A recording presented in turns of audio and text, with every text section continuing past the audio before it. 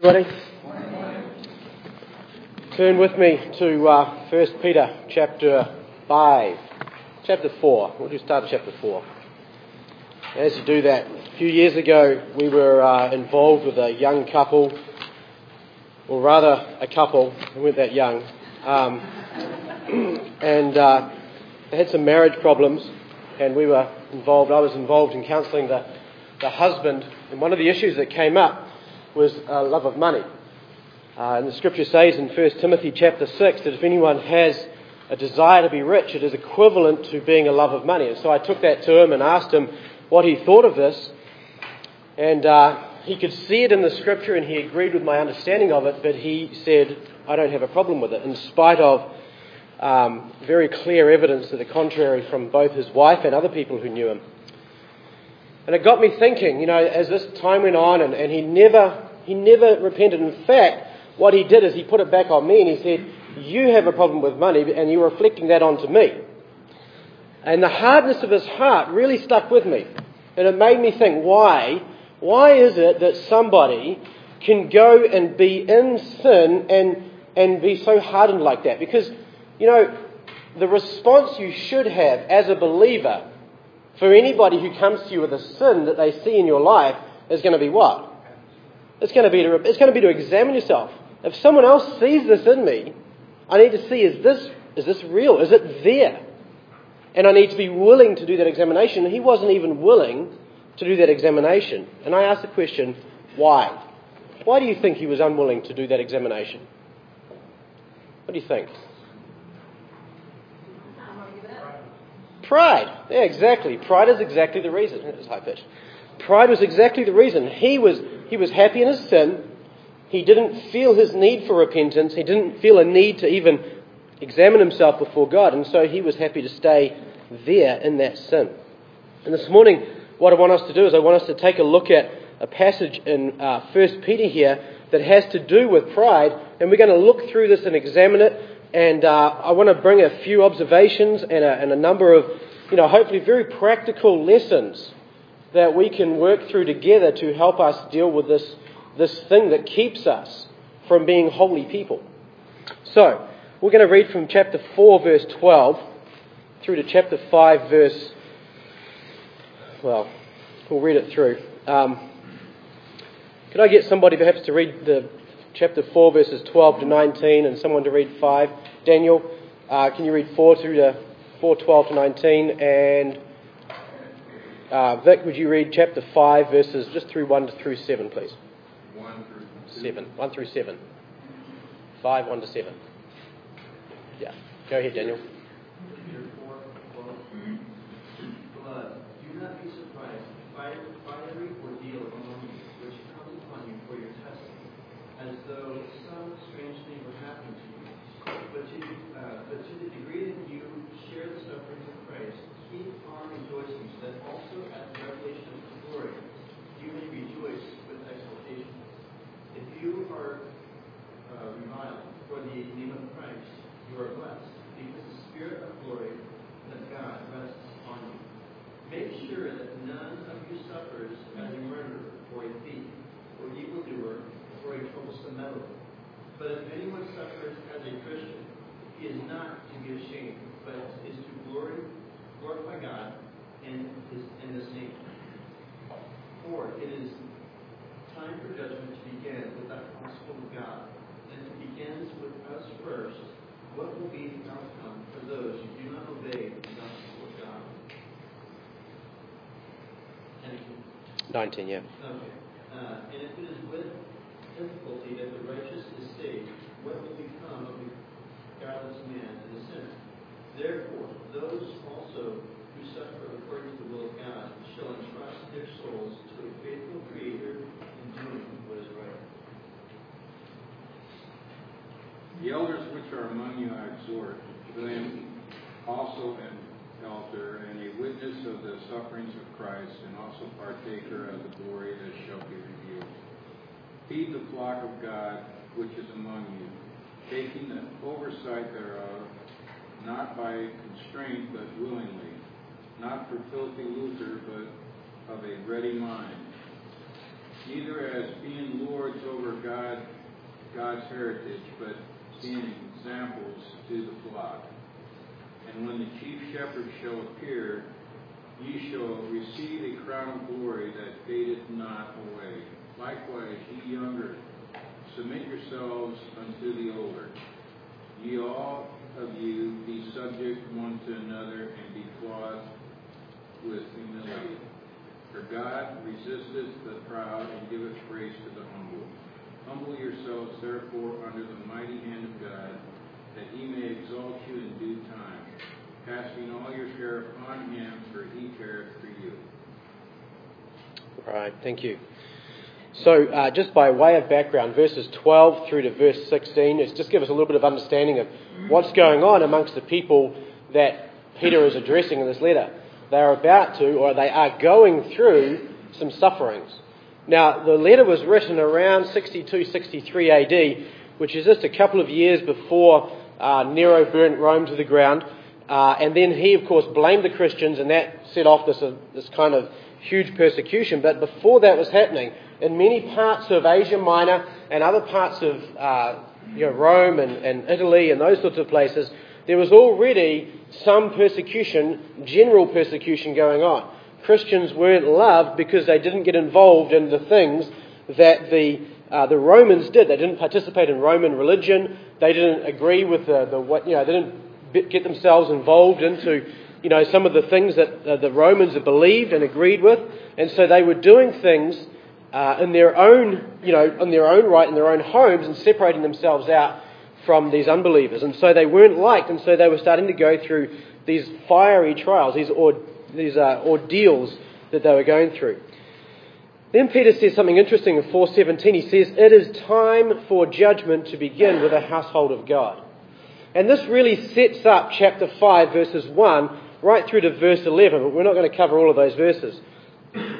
Very quickly then, what he does is he's saying, because judgment is coming for the household of God, then there is a set of responses that we, as believers, are required to go and do, go and enact. Okay? The first one, we see chapter 5, verses 1 to 4, and he's talking here to elders. And he's saying that elders, you, as a consequence of this judgment coming, shepherd the flock of God.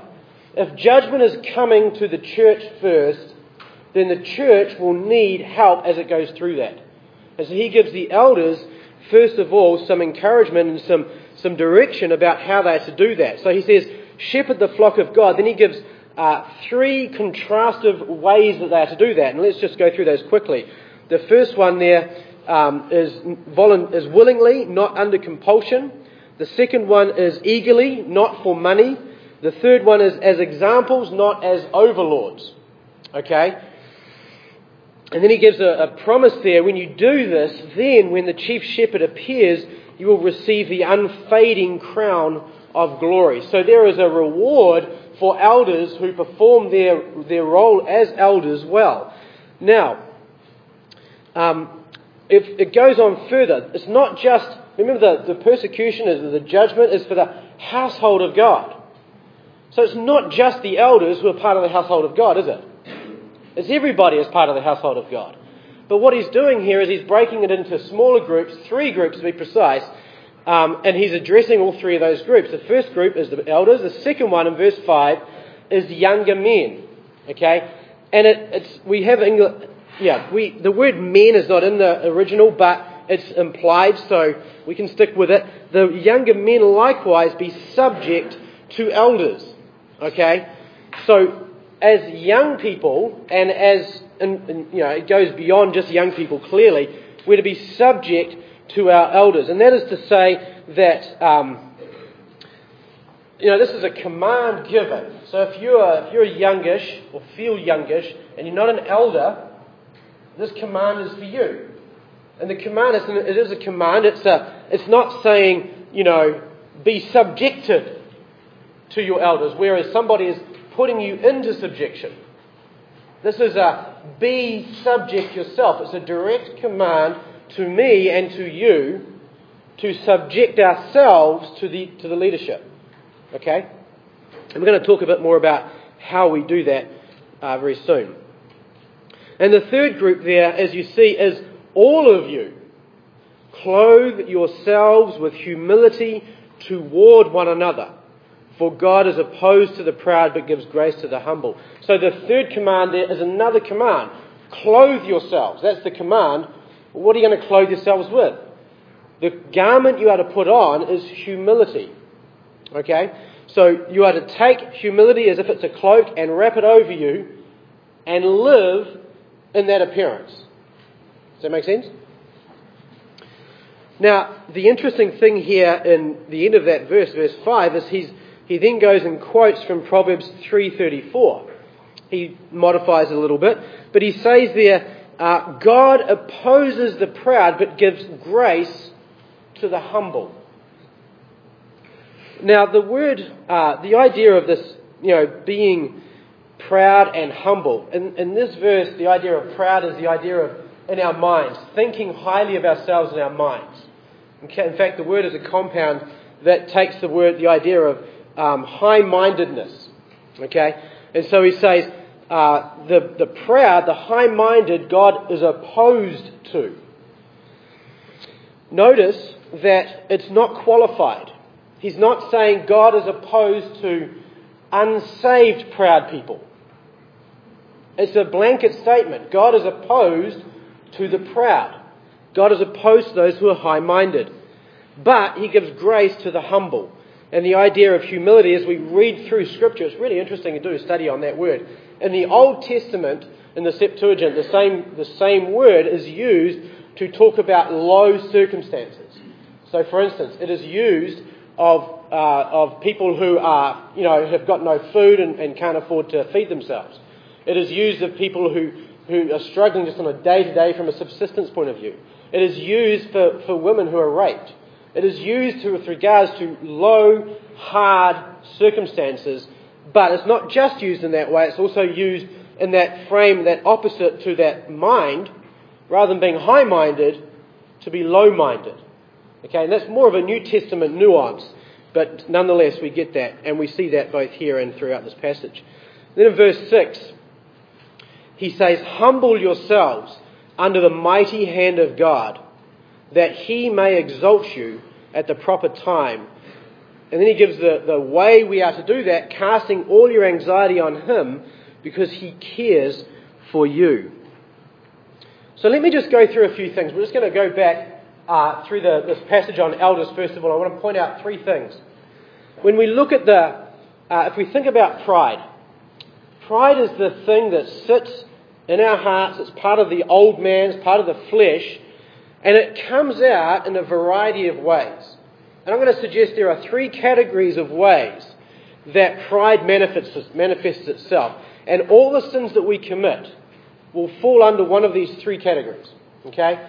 The first one is praise. Okay? That is that we want people to praise us. We want people to look at us and go, that guy or that girl is just wonderful, or they're just so lovely, or they are really, with it, trendy. Pick something. We want praise from man, right? That is one category. A second category is pleasure. And often we do things in order to obtain pleasure for ourselves. The love of money, which I mentioned earlier on, is an indirect avenue to pleasure, because with money we can buy what we want, see? So it is an indirect avenue to pleasure. So the first one is praise, the second one is pleasure, the third one is power. And that is that we want to get ourselves into a position of power so that we can cause things and cause people to do what we want them to do. And I submit to you that pretty much every sin we commit falls into one of those three categories. Okay? If you do biblical counselling, you'll probably see that as well there. So, as we go through chapter 5, verses 2 through 4, looking at the elders, you can see those three things there if you look carefully. Have a look at verse 2. Not under compulsion, don't exercise oversight under compulsion, but voluntarily. What would it be if you're exercising, if you're being an elder by compulsion, what are you trying to achieve? Which one of those three categories would you see it falling under? Power, possibly. Praise, yeah. You're doing it under compulsion because you don't want to disappoint people, right? Or you be seen to be doing what is going to be a good thing, and people will look up to you for it. So I put that one down under praise. The under compulsion, normally when we do things under compulsion, we don't want to do it, but we do it not normally because it's the right thing, but because we want to appear to be doing the right thing to other people. And so we want them to look at us and say, that person is a good person. The second one in verse, the second half of that verse there, and not for sordid gain, but with eagerness. What would sordid gain fall under? Pleasure, yeah, because he's doing it in order to get money so he can do what he wants with the money. So yeah, pleasure. So what's that? Yeah, he's got another motive there. He's not doing it out of eagerness. I mean, what would the eagerness be? Eagerness to do what? To please. Yeah, to please. So he's eager to please himself rather than being eager to please God. So with the first one here, voluntarily, according to God, it's looking at what God has given us and how God has served us, and rather than doing the same thing and following in God's steps, it's going back and saying, no, I don't really want to do this. I'm going to do it for ulterior motives. I'm going to do it for man to look at me. The second one there, not for sordid gain, but with eagerness. I don't want to please God, I want to please myself. And the third one there, nor yet as lording it over those allotted to your charge, but proving to be, what? Examples to the flock. Which category would that be? Power, right? Not lording it over, because that's kind of that's a power trip, that's a power game. But instead of doing that, you're an example to others. You're demonstrating in your own humility, in your own serving of other people, that you're setting an example for them. And so you can see those three categories there in those few verses. So let's think about this a little more as we come to all of you clothing yourselves with humility. Before we do that, maybe I should say a few words about younger men. The sin of younger men is that we think we know better, right? We think from where we stand outside of the circumstances that we can see clearly enough to be able to take the log out of the eye of other people.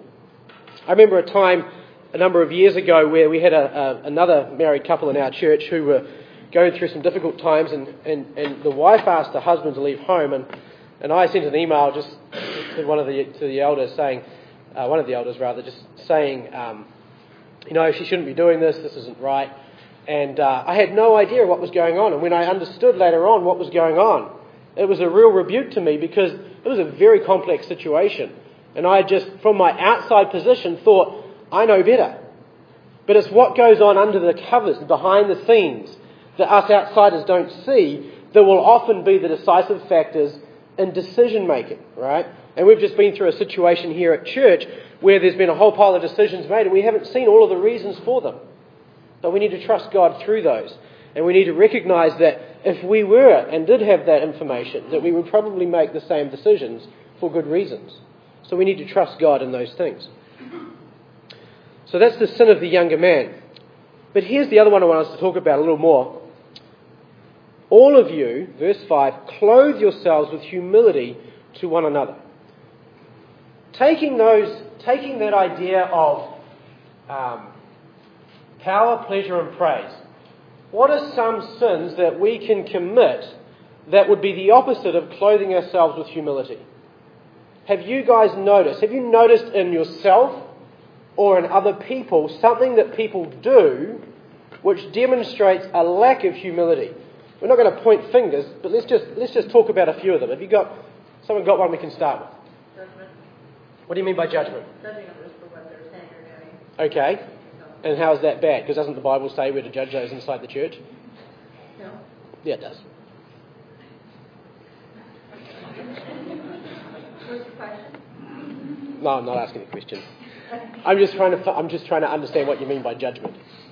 Well, when you see somebody doing something and you, instead of looking at the situation, you're judging that. Like, Yes. you said that Exactly. Without knowing anything about the situation. So rather than seeking to understand, asking questions and being a servant, we will look at the situation and say, I know because I can see, and therefore this is what's going wrong. And then doing something with that, right? Because the problem isn't just the doing of that, but it's when we start talking. It's when we open our mouths. Ken? Resentment for criticism. Yeah. And that's a classic one, and that man I mentioned at the beginning resented the criticism, or even the questioning of his character, and was refusing to humble himself before that. That's a good one. Stan?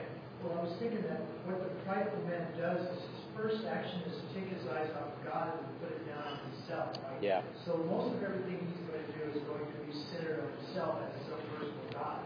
Now, everything that manifests out from there then is to go ahead and build up that man. So the criticism, not being able to take it, because it builds you down. Hearing words from other people, because it builds you up. So what the prideful man is doing is either he's changing the level of everything that exists between he and anybody else. First of all, he's unseeing God. Yeah. So anything that you do that's unseeing God is your pride. And that's the fundamental definition, isn't it? That God alone is worthy to be exalted. But what we do with pride is we switch God for ourselves. We exchange the Creator for the creature, don't we? That's what we do. And rather than serving God and honouring God and pleasing God, we serve ourselves, please ourselves, and honour ourselves. Yeah, there's another one over here. Tim? We all fail to joyfully submit. Yeah, we fail to joyfully submit. Why do we do that? How does pride cause us to not submit? Inside, we know better. Yeah. We're submitting. Yeah. We're submitting kind of begrudgingly. Mm-hmm. Yeah. I'll keep my mouth shut, but secretly I'll kind of harbor this resentment or whatever. Yeah. And fundamentally, the issue is that, I'm not going to submit because, I am worthy to be submitted to, and I'm not going to submit to someone else. I'm going to submit to my own desires, my own pleasure. Vic? We have a sense of wanting to always be in control. Control, yeah. Power and control. Very commonly together. Very common. And I think we justify wanting to be in control by, instead of looking at comparing ourselves to God, but we're going to compare ourselves out. He's going to hold on to that thing, and I'm going to hold on to this one. Yeah. Yeah. Steve? Looks like that is apathetic. I want to keep calm. Let this guy do it. Whatever happens, I don't have any time on me. Yeah, we're above that, right? Yeah, no, that's right.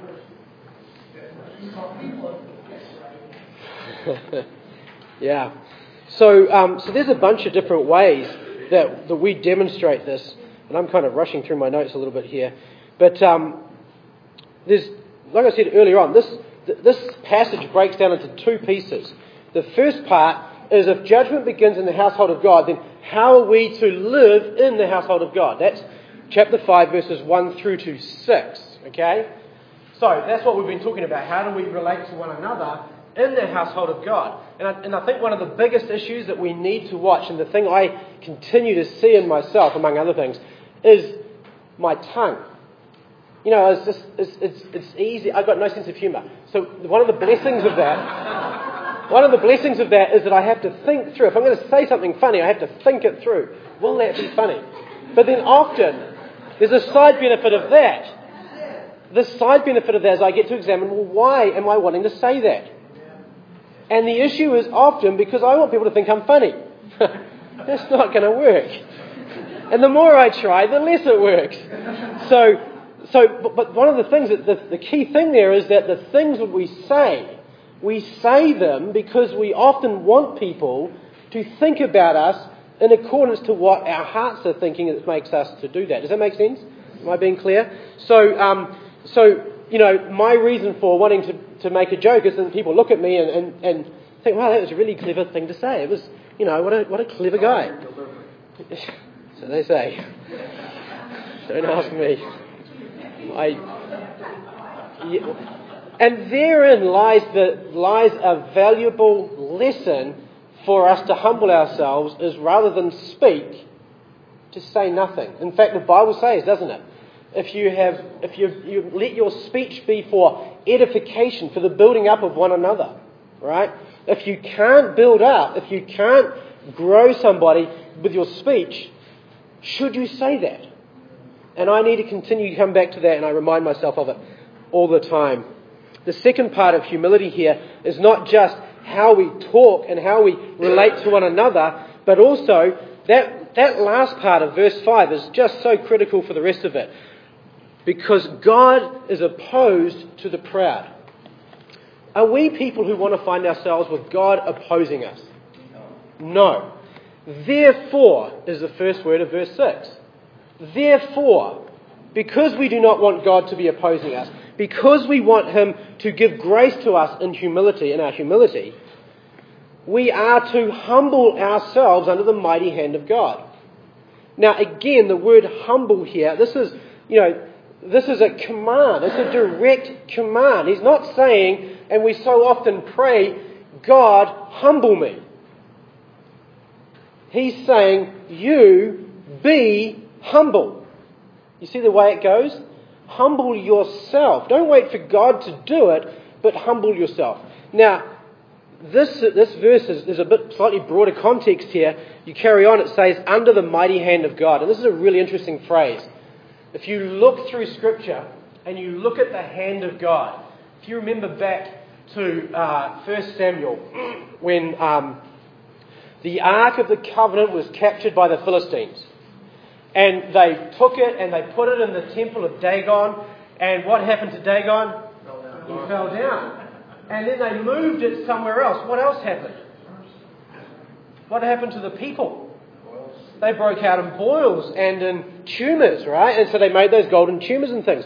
The Philistines said the reason was that the hand of God was upon them to afflict them and to destroy them. And so they moved it from one city to another to try and move the affliction around. Go to Psalm 32 with me quickly. Keep your finger in 1 Peter. We'll go back there. Psalm 32 was written after David had repented of his sin with Bathsheba. And he's recounting that 1 year period after when he was in his sin unrepentant. And he says there in verse 5, I acknowledged my sin to you, and my iniquity I did not hide. Sorry, previous verse actually. Verse 4, this is the situation he was under for that year. For day and night your hand was heavy upon me. My vitality was drained away as with the heat of summer. He could feel the hand of God on him, afflicting him, burdening him with his conscience and with his sin, so that he would, what? Repent. And he felt that. It was like a physical weight upon him through that time. Here in 1 Peter, here is a people who is suffering. They are having their status removed. They are having their friends abandon them and ignore them. They are having their jobs taken from them. They are having their livelihood stripped away, and they have become as nothing, and some may even be having their, being put to death. This is a people who is afflicted, and God says, in your affliction, with the mighty hand of God upon you, do what? Humble yourself. So the power of this is that when we are in suffering, when we're in difficult times, it's very easy to just ask God to deliver us. But what he's saying here is when you find the hand of God upon you like that, humble yourselves under it. That's what he's asking us to do. So when the difficulty comes, humble yourselves under the mighty hand of God so that he may exalt you. Okay. There's two ways of understanding this idea of exalting, or the word also could mean lifted up. That God may lift you up in season. The time is season, right? So in due time, when it's appropriate, God will lift you up. And there's two ways you can understand that. One is that He could lift you up from the suffering. The word again in the Greek Old Testament generally refers to earthly suffering. So lifting people out of their earthly suffering. And so too we can see that idea here. For people suffering, Peter is saying, humble yourselves so that God will bring you out of the suffering again. Yeah? The other part of it, though, is that as we go through 1 Peter, we see he has this repeated view of the future. So in 1 verse 7, he talks about praise and honour and glory to be at the revelation of Jesus Christ. In 4 verse 13, he talks about so that at the revelation of His glory you may rejoice. And in chapter 5 verse 1, he says he's a partaker of the glory to be revealed. So he's not just thinking of things here on earth, he's thinking of an ultimate exaltation into glory as well. So you can see both those elements of this just here. And he says the way to do that is to be casting your anxiety upon Him. Again, throwing. The only other place in the New Testament this word is used is when the disciples took, when Jesus was going to walk into Jerusalem and they took that donkey, the disciples threw their cloaks on the back of the donkey. It's the same word used. So here we're told to throw our cares, our anxiety on Him because it matters to Him about you. That's what it's sort of getting at there. Yeah. Throwing that cloak on there, a sign of allegiance to the person that you're doing it with. As we throw our cares on God, we show our allegiance to Him. Yeah. And He's the one who can do that. Yeah, exactly. And if we think through this, right, when we don't do that, what we're saying is that I can handle this myself. That I don't need God, and we're acting out of unbelief. But we're believers. So we ought to be acting out of belief. God will relieve my suffering. And so it was great this morning hearing Pastor Kidd saying, we should not be getting involved at a governmental level as much as managing our own homes well. Because our focus is not on, the world, but is on how do we humble ourselves under the hand of God. Butch. Well, in a sense also, we're recommitting the original sin of doing it. Yeah. We're expressing a mistrust. God, that's the whole thing here. It's just the opposite. God wants to prove Himself trustworthy to you by taking care of you. And you're not allowing Him to do that. Yeah. There is a joy, isn't there? When we're in hardship and affliction and we pray and God delivers us from that, there is a joy and a thankfulness we have before God. That if we don't have that attitude, we don't have. And so perhaps sometimes you wonder about, I often wonder, am I thankful enough? Perhaps the reason we're not thankful more is because we hold on to our anxiety rather than casting them on Him and rather than acting in belief, trusting Him through all our circumstances. Ken? I was going to say, so you said, when you're throwing on, it's no longer hanging on, so it's just total release. It isn't like you kind of put it on there, you touch it, and you really let go. Yeah. That's the hard thing. It is, isn't it? Yeah, absolutely. Yeah. So let's just, in the last 5 minutes or so we have left, I know I went long last time, I'm trying to repent. In the last 5 minutes, let's just talk about some practical ways we can actually humble ourselves. So it's one thing to talk about, I need to humble myself, but how do you do it? How do we humble ourselves? Okay, and we've talked about casting our anxiety on Him, but again, this has got to land in our day-to-day lives. How are we going to make this work? Vic? I think if we look at our lifestyles and compare it to the lifestyle of Jesus Christ, that has to be a humbling effect. Yeah, absolutely. Looking at ourselves and comparing ourselves with Christ is going to be humbling every time. At least it should be, if we're reading our Bibles properly, right? Here's another thing we could do. One of the things I find useful is just to write down the things that I do that are arrogant. Write them in a journal and then pray about them before God and confess that as sin and ask Him to help me change. Practical, right? One of the things Pastor Steve on that wonderful friend helps him be accountable. He asks the hard questions, and that's why I wanted to do Yeah. And this is why we need one another, right? And it goes back to all of you, clothe yourselves with humility. If someone asks you the question, put that humility back on and answer honestly. Don't have your church face on, as my wife and I have been discussing recently. Don't have your church face on and live that way, but instead be honest, be humble to one another, so that other person can pray with you and you can be an encouragement back to them. So you write them down and confess them before the Lord. Be malleable. There's a nice big fancy word for it. Be moldable. Allow, and again, when the hand of God is upon us, let the imprint remain once He's done with us. Does that make sense?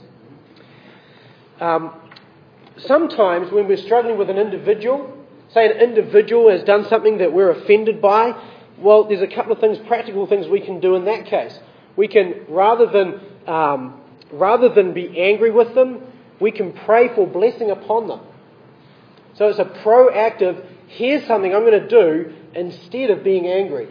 And I'm going to allow God to do His work in His time with that person, trusting myself to Him, and pray that God will bless them and will grow them in their walk with Christ, and that they will experience more of the joy of walking with Him. Another practical one is if somebody has done something to you, rather than, and we have, on that previous one, Matthew 5:44, pray for those who persecute you, right? So it's easy to get angry with people because we think we're being persecuted, but we're to pray for them. Serve one another. Rather than acting against somebody, if someone does something to us, don't retaliate. Go find a practical way you can serve them. Just something small. It may be something like, if you know they have a particular need, or if you know of something that might be useful to them, go and arrange it, make it happen. Be there to do something for them sometime. Give them something you normally wouldn't give them. Matthew 5 verse 41 says if someone asks you to go 1 mile, go 2. Right? So you go further and you do more because it's good for your soul. Okay? And that's the goal here, is what's good for my soul? What will help me live in a pleasing manner before God? In a difficult circumstance, this is a really important one, we find ourselves in hard environments or hard circumstances, right? We need to remind ourselves that we are not worthy of more. Because the reason we grumble under circumstances is because we believe that we should have better circumstances. But yet, when we find ourselves in these difficult circumstances, we need to pray before God that He will help us to remember that we are sinners deserving of damnation. We do not deserve anything good. It is all by His grace. And when you're in a difficult circumstance, don't talk to others about your situation negatively. Because then what you're doing is you are slandering God's work on your life. So if this is the hand of God upon you, you don't want to be saying, what is God doing to me? God has no idea. You want to be submitting to under the mighty hand of God. You want to be humbling yourself under that and asking others to pray for you so that you can respond with grace and humility. And finally, examine yourself. First Peter is a book written to suffering Christians. And as you go through, he's got a whole lot of really interesting commands given to people who are suffering. Just a few of them. Be sober, set your hope on the grace to be brought to you. Don't be conformed to the former lusts. Be holy. Conduct yourselves with fear. Long for the pure milk of the word. Abstain from fleshly lusts. Submit to every human institution or creation. Sanctify Christ as Lord in your hearts, even in your suffering. Arm yourselves with the purpose of suffering as Christ did in chapter 4, verse 1. Be of sound judgment. Keep fervent in your love. Be hospitable to one another in your suffering. So as we are in these difficult circumstances, there is a whole lot of different ways that we can practically get a hold of our arrogance and our pride and bring it before God and ask Him to change us. The second hymn that we sang this morning, When I Survey the Wondrous Cross. The end of the first verse reads, "When I survey the wondrous cross on which the Prince of Glory died, my richest gain I count but loss, and pour contempt on all my pride." That is the prayer of what we should be trying to do, right? All our pride, all our arrogance, pouring contempt on it and looking to the riches of what we have been given in Christ. Let's pray. Father, thank you for the richness of your word. Thank you, Lord, for the practicality of it. And we pray, Lord, that you will help us to be a humble people. People, Lord, who seek first and foremost to please you. Who recognize our own cravings for pleasure, power and praise. And Lord, that we would forsake pleasure, power and praise, except if it's the pleasure of serving you. If it's the praise which you will give, or if it's the power ascribed to your hand alone. Lord, may we give these things back to you and no longer claim them for ourselves. Grant us repentance, we pray, by your grace. Help us to be a holy people set aside for you. Help us to willingly suffer hardship and difficulty under your hand. And may we do this, Lord, with joy and with humility and showing people the hope that we have in Christ. Grant this, we ask, that your name would be lifted up among us. In Jesus' name, amen.